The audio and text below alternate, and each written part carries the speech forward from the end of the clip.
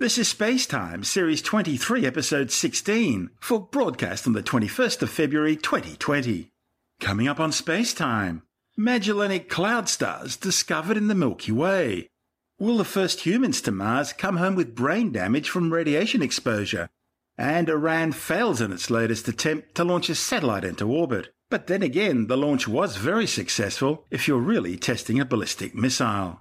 All that and more coming up on Spacetime. Welcome to Spacetime with Stuart Gary.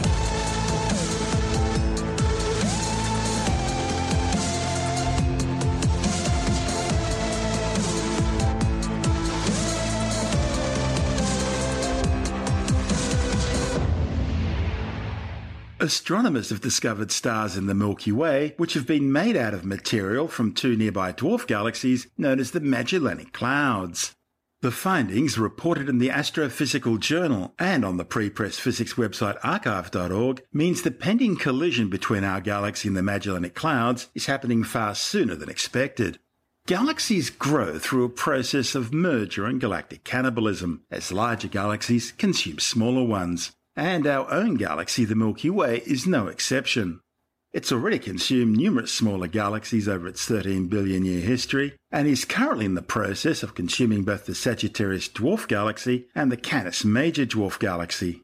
The Milky Way is also starting to drag gravitational tidal streams of gas from the large and small Magellanic Clouds, two of our nearest satellite dwarf galaxies, and clearly visible in the southern night skies. The Large Magellanic Cloud is the disrupted barred spiral galaxy about 163,000 light-years away. It's about 14,000 light-years in diameter and contains about 10 billion times the mass of our Sun. Its companion, the Small Magellanic Cloud, is an irregular dwarf galaxy about 200,000 light-years away, about 7,000 light-years wide, and about 7 billion times the mass of the Sun. They were considered our nearest neighbouring galaxies. That was at least until the 1994 discovery of the Sagittarius Dwarf Galaxy. And then it was surpassed in 2003 with confirmation that the Canis Major Dwarf Galaxy is actually our nearest galactic neighbour. The Sagittarius Dwarf spheroidal or elliptical galaxy is about 10,000 light-years in diameter, and it's currently about 70,000 light-years from Earth, travelling in a polar orbit. It's passed through the plane of the Milky Way several times, causing perturbations in stars near the Milky Way's core, resulting in unexpected rippling movements in the stars, triggered as it soared past the Milky Way between 300 and 900 million years ago. It's currently on the opposite side of the Milky Way from where the Earth is. Based on its current trajectory, the Sagittarius Dwarf main cluster is about to pass through the Milky Way's galactic disk within the next 100 million years or so, while the extended loop-shaped ellipse is already extended around and through our local space and through the Milky Way's galactic disk, and is now in the process of slowly being absorbed into the Milky Way. As for the Canis Major Dwarf Galaxy, it's an irregular galaxy located just 25,000 light-years away. That means it's actually closer to Earth than the centre of our own galaxy. It was first detected as a significant overdensity of stars. It's believed to contain about 1 billion stars, about the same as the Sagittarius Dwarf, with a relatively high percentage of them being red giants.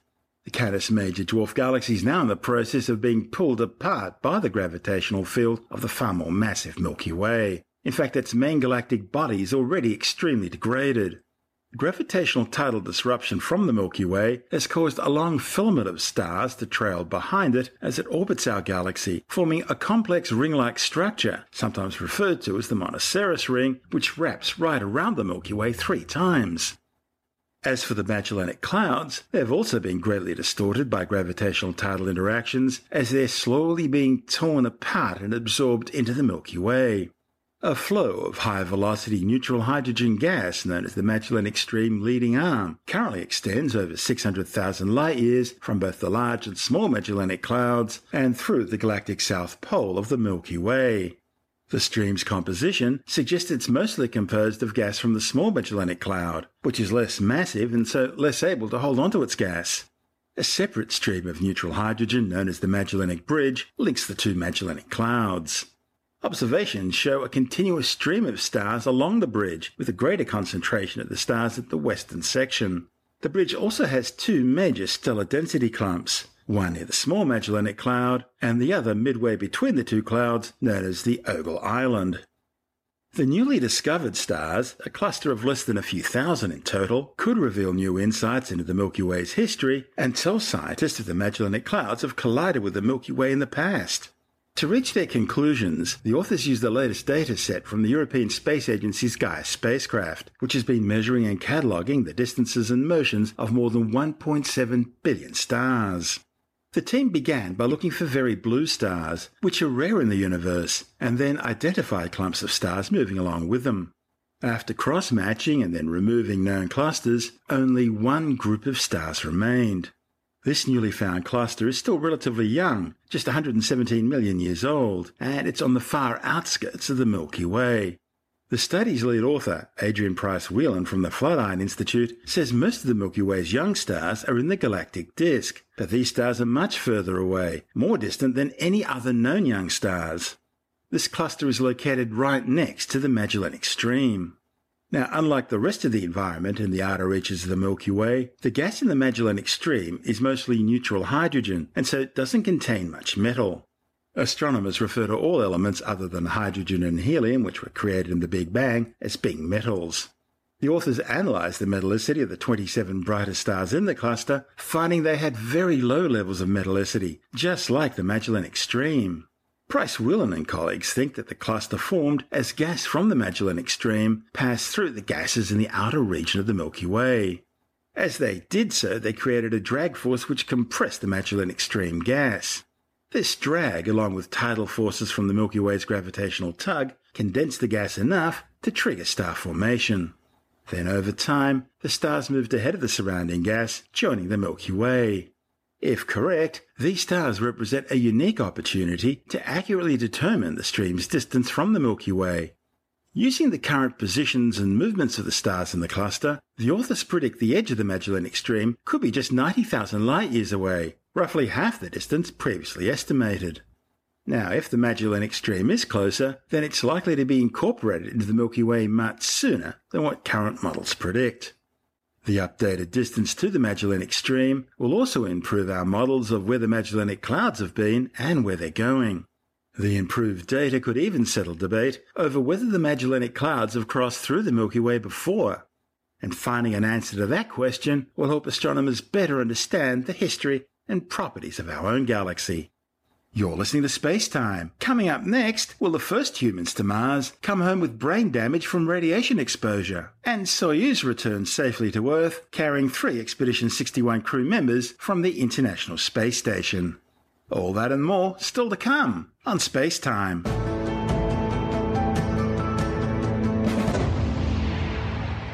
Okay, let's take a break from our show for a word from our sponsor, the Great Courses Plus.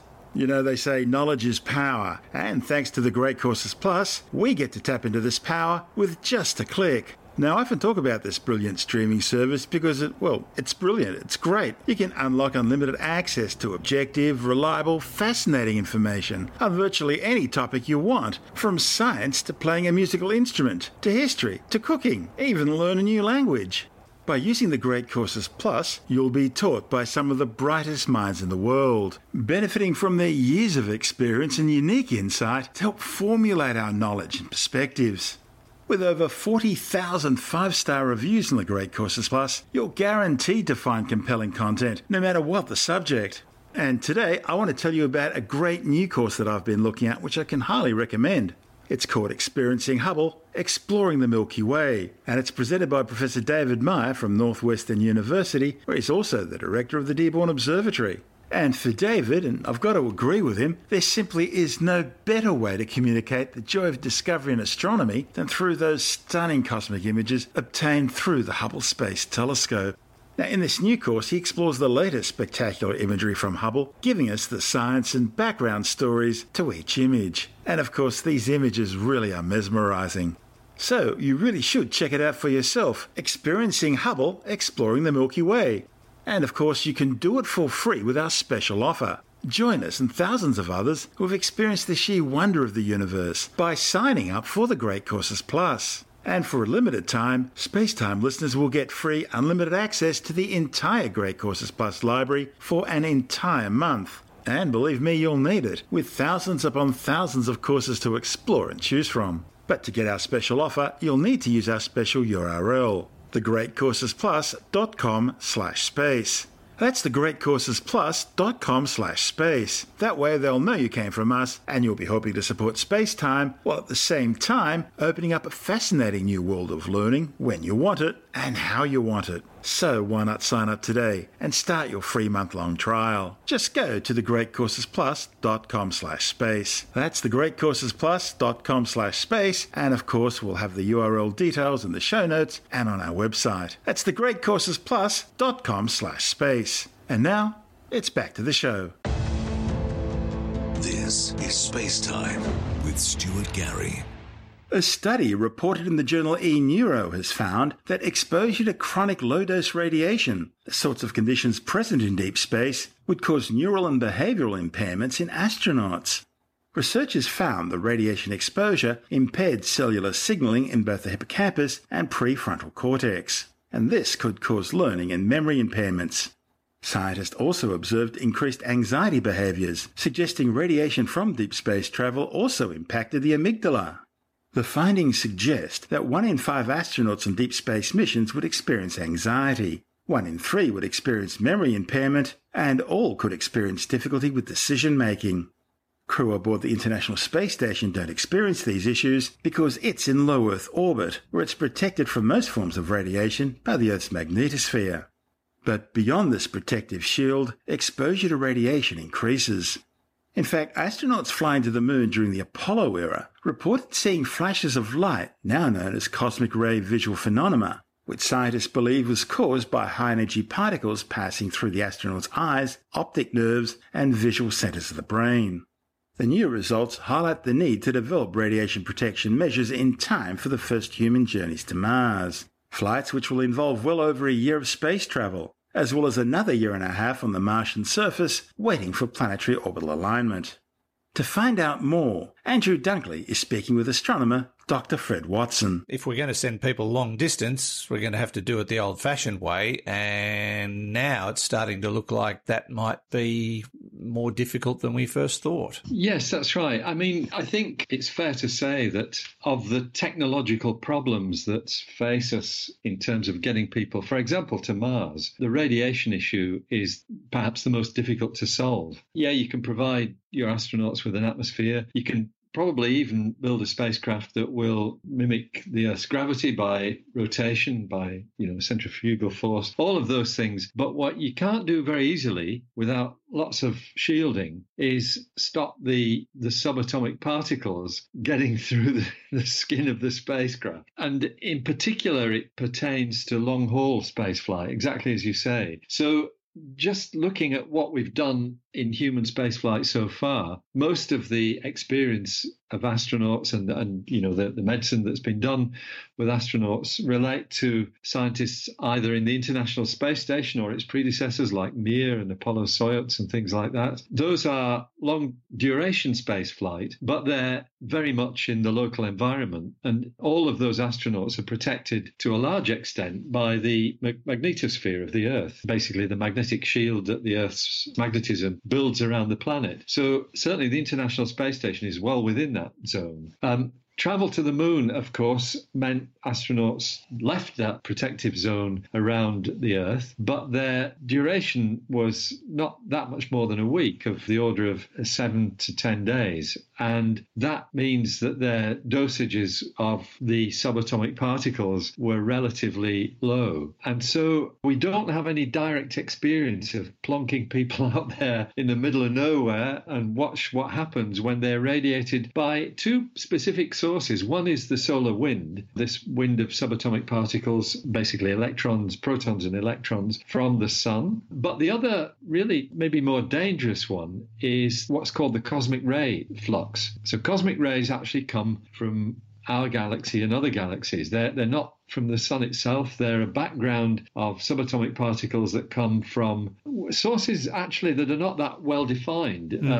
they are within our galaxy. There's probably a lot of stuff that results from neutron stars, stuff that results from perhaps black holes, from supernovae. All of that stuff is floating around, and we are irradiated with it. Actually, cosmic rays I think they were first measured before the First World War by scientists using balloons to see, to record what happened. So the cosmic ray flux, and particularly the high energy cosmic ray flux, is something that we, I guess, have recognized for quite a long time as putting long haul astronauts at risk. But now some work that's been done by scientists, actually they're both the two scientists who published this work, they're both at University of California, Irvine, and they're both basically involved with radiation oncology. That's their specialism. And it's work that they have done in looking at relatively low doses, the kind of things that you might find irradiate astronauts traveling to Mars, but over long periods of time. And of course, they haven't used astronauts; they've used mice as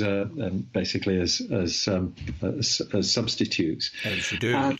As you do. So they did this for 6 months. They basically exposed mice to low-level neutron radiation for 6 months, and then looked at the neurons in their brains. In particular, these are the cells that essentially store memories and things of that sort. And they concluded it's not a tumor. Well, they concluded that they don't work very well anymore. Yeah. The fine structure in the neurons has been damaged, and maybe some of the connections have as well. Oh. So there were clearly in the their studies, of course, after the irradiation, they tested the mice to find out in behavioral terms how they were coping. And they say the outcome of our behavior studies demonstrated that mice exposed to neutrons for 6 months had trouble with learning, adapting, and storing memories. For example, these mice were less likely to be interested in a new toy that had been placed in their testing arena compared with a toy that they had already seen before. The control mice, on the other hand, would take much more time to explore the new toy than the old toy. And similar tests. But what was also really interesting is that the irradiated mice demonstrated social problems, much more likely to avoid social interactions, had difficulty dissociating or forgetting an adverse event that happened in the past. The space radiation induced changes that increased anxiety levels. So they essentially believe that they've replicated what would happen to a human brain in space. And they believe that this could significantly impair, once again quoting their work, significantly impair the ability of astronauts to respond under stress or in unexpected situations. And what they've done, they kind of translate those findings into what that might mean in human terms. And they say, we estimate that in a crew of 5 astronauts traveling to Mars and back, we would expect at least one member to display severe deficits in cognitive function by the time they return to Earth. That is scary. Yeah, it's very scary. I mean, it could be all of them, couldn't it? It's statistically, it 1 in 5, but it could actually go the other way. Yeah, that's right. They qualify their work by saying this is just one study and the results must be replicated, but it does raise the sobering possibility that galactic cosmic radiation exposure may represent a significant obstacle to deep space travel. That's Professor Fred Watson, an astronomer with the Department of Science, speaking with Andrew Dunkley on our sister program, Space Nuts.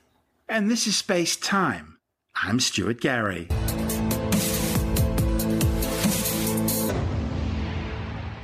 Three members of the International Space Station's Expedition 61 crew have returned safely to Earth aboard their Soyuz MS-13 capsule. The spacecraft touched down under clear blue skies, landing in 30 centimeters of snow on the freezing Kazakh steppe. Standing by for engine firing.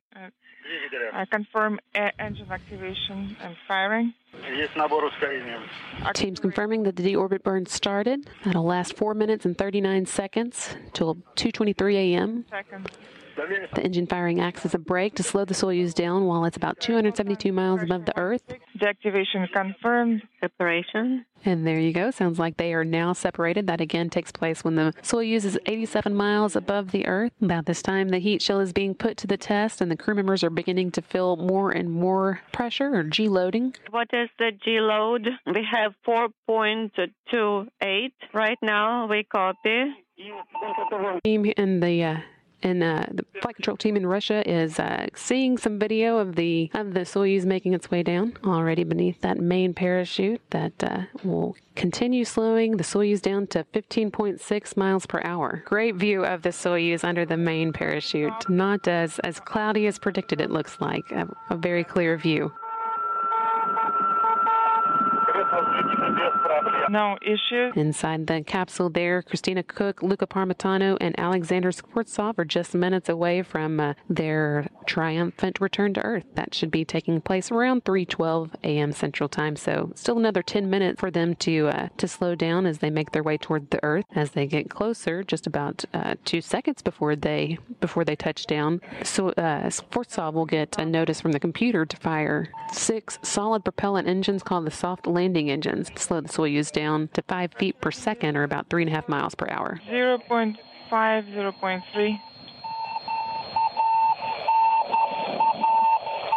Helicopters who've made their way out to the landing site ready to meet them. About 8 helicopters are going to converge on the landing site with a number of support personnel from NASA and Roscosmos. Standing by for the report.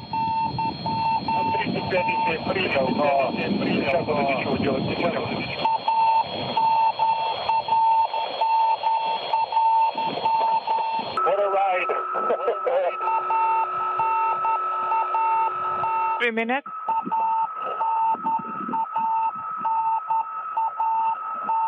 Soyuz MS-13 continuing its smooth descent on a way to a 3:12 a.m. landing in Kazakhstan. 2,800 meters. This is the current altitude. All looking good so far as it makes its way down. Just a few more minutes now left in Christina Koch's record-breaking spaceflight. 328 days in space, just about to come to an end with this upcoming touchdown.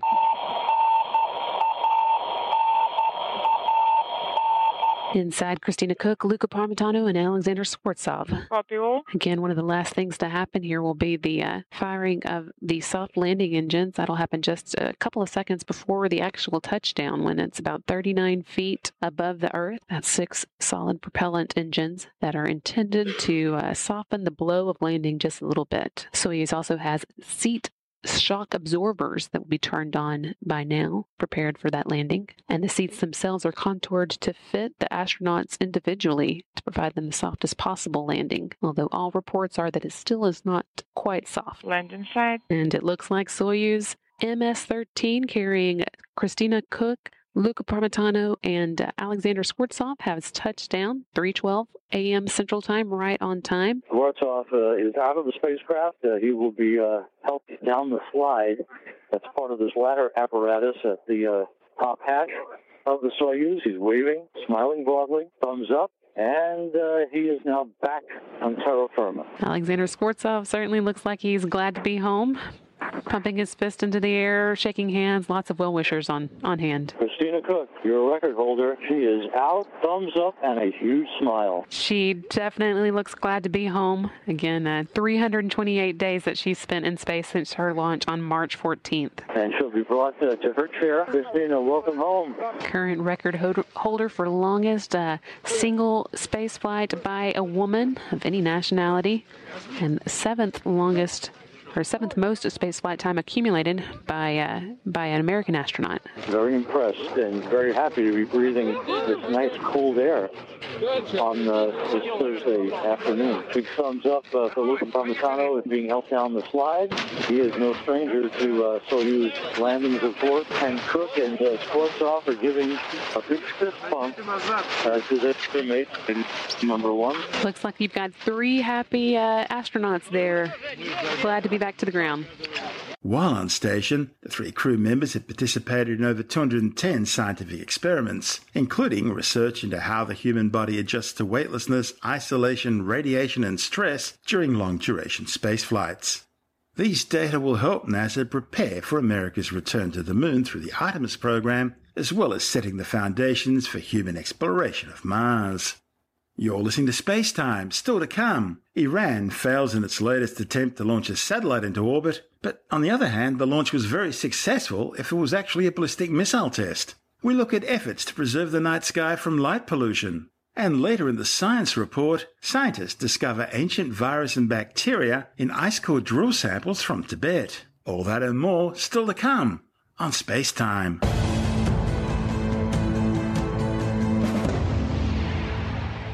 Iran has failed in its latest attempt to launch a satellite into orbit, but the launch was very successful if it was actually a ballistic missile test.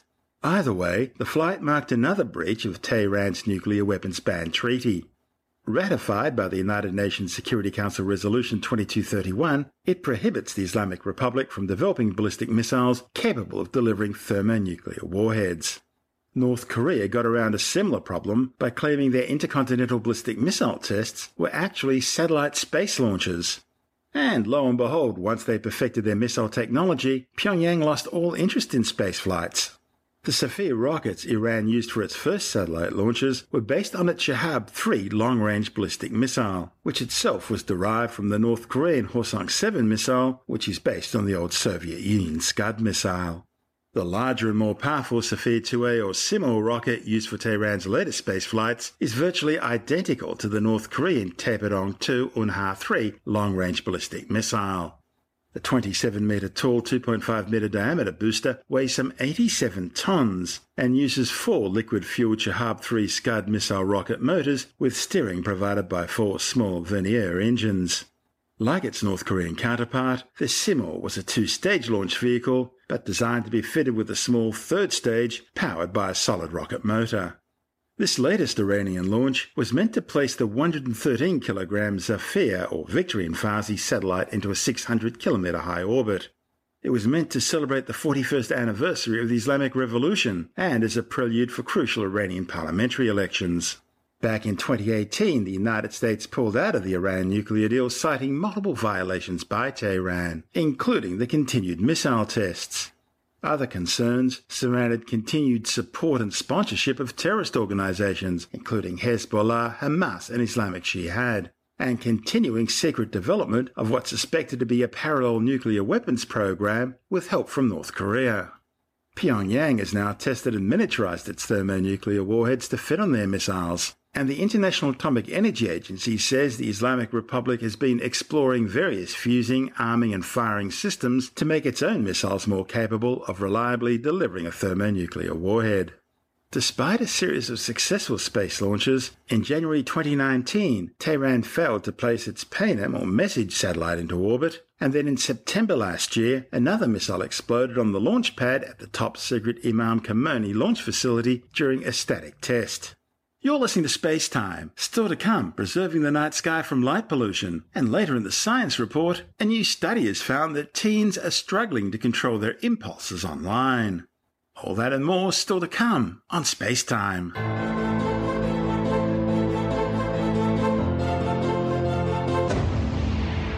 One of the great sights in the southern night skies is the iconic constellation of the Southern Cross. However, if you're in the city, the stars of the Southern Cross are lost due to the glare of light pollution. And even in the suburbs, not all the stars in the cross are visible. It's a growing problem for skywatchers right around the world. An increasing majority of people can no longer see the true beauty of the night sky from their homes. In fact, for many of our listeners, the sight of the Milky Way stretching across the night sky is just a childhood memory. And today, sadly, an entire generation is growing up having never seen our own galaxy, the place we call home in the universe. Astronomers define light pollution as artificial light that shines where it's neither wanted or needed. Light from poorly designed, incorrectly directed light fixtures shines brightly into the sky. There it's scattered by air molecules, moisture and aerosols in the atmosphere, causing the night sky to light up, a phenomenon known as sky glow. And it's not just sky watchers who are affected, as anyone who suffers from a badly positioned streetlight shining in their bedroom window at night knows. More importantly, it also has numerous direct impacts on the environment, putting a huge strain on wildlife in both urban and rural areas, who become disoriented by the bright lights. The editor of Australian Sky and Telescope magazine, Jonathan Nally, says dark sky preserves are being established around the world to help combat the problem, And now there's one in Australia. Big news recently is that 3,000 square kilometres of South Australia's Mid-Murray district have been declared Australia's first dark sky reserve. Now, what does that mean? It's an official thing where it's officially designated by the International Dark Sky Association, and that means that that area is great for viewing the night sky, and the people who live in that area, the businesses that run in that area, the governments that control that area are all going to work together to try to preserve quality of the night sky, with good lighting and that kind of thing. So this is lighting that looks downwards, not upwards? Yeah, you don't shine your light up into the sky so the sky glows, because the sky actually glows. I mean, it glows blue during the day because there's lots of light to illuminate it. That's the Rayleigh sunlight, scattering, yeah. But even at night time, the sky is not pitch black if you live in a city. If you go out and look in the sky in the night in a city, you'll see that the sky looks grey, actually. It's not pitch black in between the stars. It should be pitch black. And the amazing thing about this area, which is what they're calling the River Murray International Dark Sky Reserve, it's only 90 minutes drive from Adelaide, by the way, but on a scale of 0 to 22, with 22 meaning perfect dark skies, this region scores between 21.91 and 21.99 out of 22. Wow. So you don't get much better than that. It's a really great spot, so it's great that they've done that. So it's Australia's first dark sky reserve. Now, across the Tasman in New Zealand, they already have some dark sky reserves, and they're wanting to go even one further. There are plans afoot, or there are people pushing for, to make New Zealand an entire dark sky nation, because New Zealand has the most beautiful skies, and it's a big tourist attraction. There are lots of tourism operations that revolve around astronomy, and there are going to be more and more of them. So they just want to preserve the quality of the night sky because it's a really important thing. And that doesn't mean everyone has to turn off all their lights and that kind of stuff. It just means being sensible about how we illuminate ourselves and the ground during nighttime hours, and do it in such a way that it preserves the quality of viewing the night sky for everybody, for not just our generation but generations to come. So that's really tremendous, isn't it? So we've got this magnificent dark sky reserve in South Australia, and there are some other sort of one step removed from dark sky reserve down the sort of ladder or the hierarchy of dark sky sites. There are a couple of other places in Australia that are already designated something slightly less than that. And across the Tasman in New Zealand, they're going for Dark Sky Nation. So good on them, I say. We need more of this. I used to regularly drive from Darwin to Sydney. I was working in Darwin, and I used to have my holidays in Sydney. And when I was doing those drives on a regular basis, there was just nothing like stopping at a truck stop in the middle of the outback and looking up at the night sky for an hour or so and just seeing that spectacular vista, that velvet black sky. Absolutely amazing. Yeah, it really is amazing, isn't it? It's so dark out there that here's something you can try for people who live in the cities to do a bit of a comparison. If you do get to a dark sky spot where you're really far away from the lights of towns, and if there are some clouds in the sky. So if you've got clouds in the sky in the city at night time, you will see the clouds because the light shining upwards from all the lights we've got down on the ground illuminate the cloud, and you can see the cloud. The clouds look white or grey or whatever they are at night time. But if you go out in the outback or the bush or anywhere where it's really, really dark and there are some clouds in the sky, they look black. They're like big black holes blocking out the stars because there's nothing to illuminate them from below. Wow. Yeah, it's really quite striking. Of course, if you could see them side by side, the two things side by side, you get a better idea of it. But if you go out, if you live in the city and you go outside one night and there are some clouds in the sky, nice fluffy cumulus clouds, whatever, you'll be able to see them as clouds. But you go out into the bush when there's no moon, dark skies, and the clouds will look black. When you see images of Earth at night from the International Space Station, you see air glow, this yellowy, greeny sort of tinge on the sky, which is caused by the excitation of molecules in the atmosphere. You don't notice that air glow from looking up from below. No, you don't. But looking down, you sort of you do get a better perspective on that, particularly if you can look sort of sideways through the atmosphere. Yeah. Which you can do from up in orbit, which we really can't do. Of course, yes, that makes sense. From down here, yeah. But those pictures of the Earth at night show you, I mean, they look beautiful, don't they, with all the twinkly little lights and things, but you look at those and think, what's the point of having that light shining upwards? There's absolutely no point. The lights are not there to illuminate upwards, they're there to illuminate the ground below. So those lights are not good lights. They're shining their light Presumably some of it's going onto the ground where it needs to be, so we can see where we're going. But the rest of it's shining up into the sky. I mean, it's just pointless.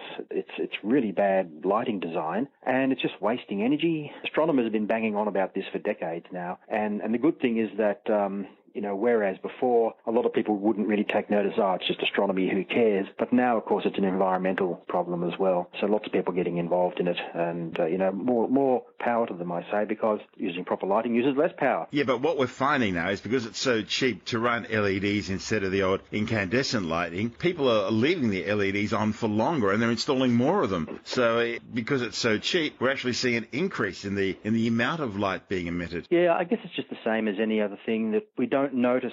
They say particularly with light pollution is by the time you notice there's a problem, it's too late to fix the problem. Yeah. The classic example is Australia's major optical observatory site, Siding Spring up in Coonabarabran in sort of mid-New South Wales. You can see the sky glow of Sydney on the horizon. That's hundreds and hundreds and hundreds of kilometres away in a direct line. Whether it's leaving our LED lights on longer or permanently because it's cheap, or whether it's any sort of other kind of pollution, unless we stop to think about it, then nothing really changes. That's Jonathan Nally, the editor of Australian Sky and Telescope magazine. And this is Space Time. I'm Stuart Gary.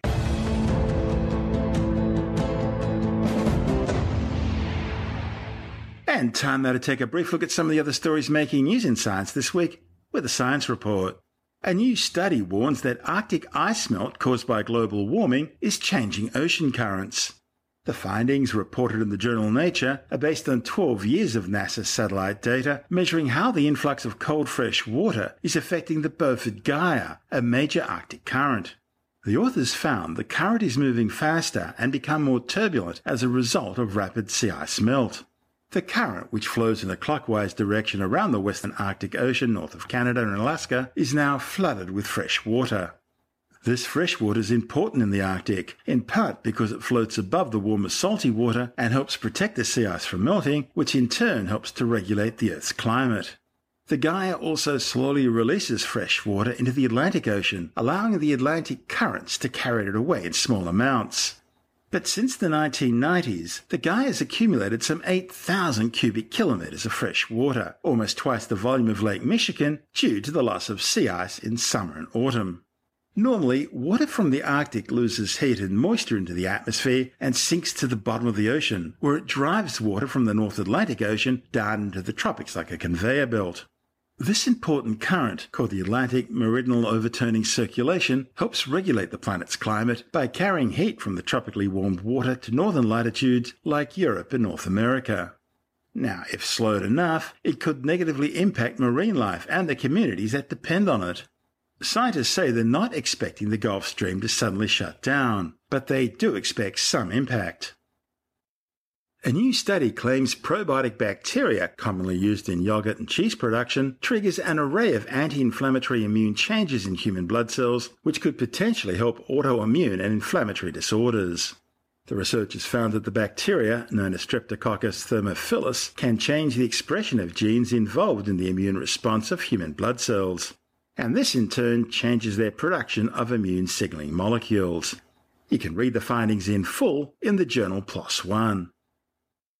New researchers found that teens are struggling to control their impulses online in a scramble for cheap thrills and a self-delusional sense of power. A report in the European Journal of Criminology found this internet addiction potentially increases the risk of becoming cybercriminals. Researchers analysed existing links between legal online activities and cybercrimes, such as how viewing online porn can progress to more and more depraved illegal content, and motivations to evolve from online gaming to hacking. Scientists have found ancient viruses and bacteria in 2 ice core drill samples taken from a summit and plateau region in northwestern Tibet. While glacier ice cores can provide climate information over tens to hundreds of thousands of years, study the microbes in these samples has always been difficult because of the ultra-low biomass conditions. Furthermore, virtually nothing is known about any co-occurring viruses. So, scientists from Ohio State University set up ultra-clean microbial and viral sampling procedures in order to study 2 ice cores taken from 520 and 15,000-year-old glacier ice. They found the microbes differed significantly across the 2 cores, presumably representing very different climatic conditions at the time of deposition. Collectively, the samples contained some 254 genera of bacteria and 33 viral populations that represented 4 known genera and likely 28 novel viral genera.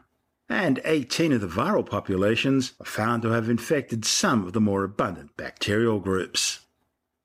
Have you ever fought the urge to yawn when someone near you has yawned first? Well, you may have noticed dogs will do the same thing, and researchers have long thought this was likely due to the empathy that develops due to the close relationship between dogs and their human companions. But a new report in the Proceedings of the Royal Society B has cast doubt on this hypothesis.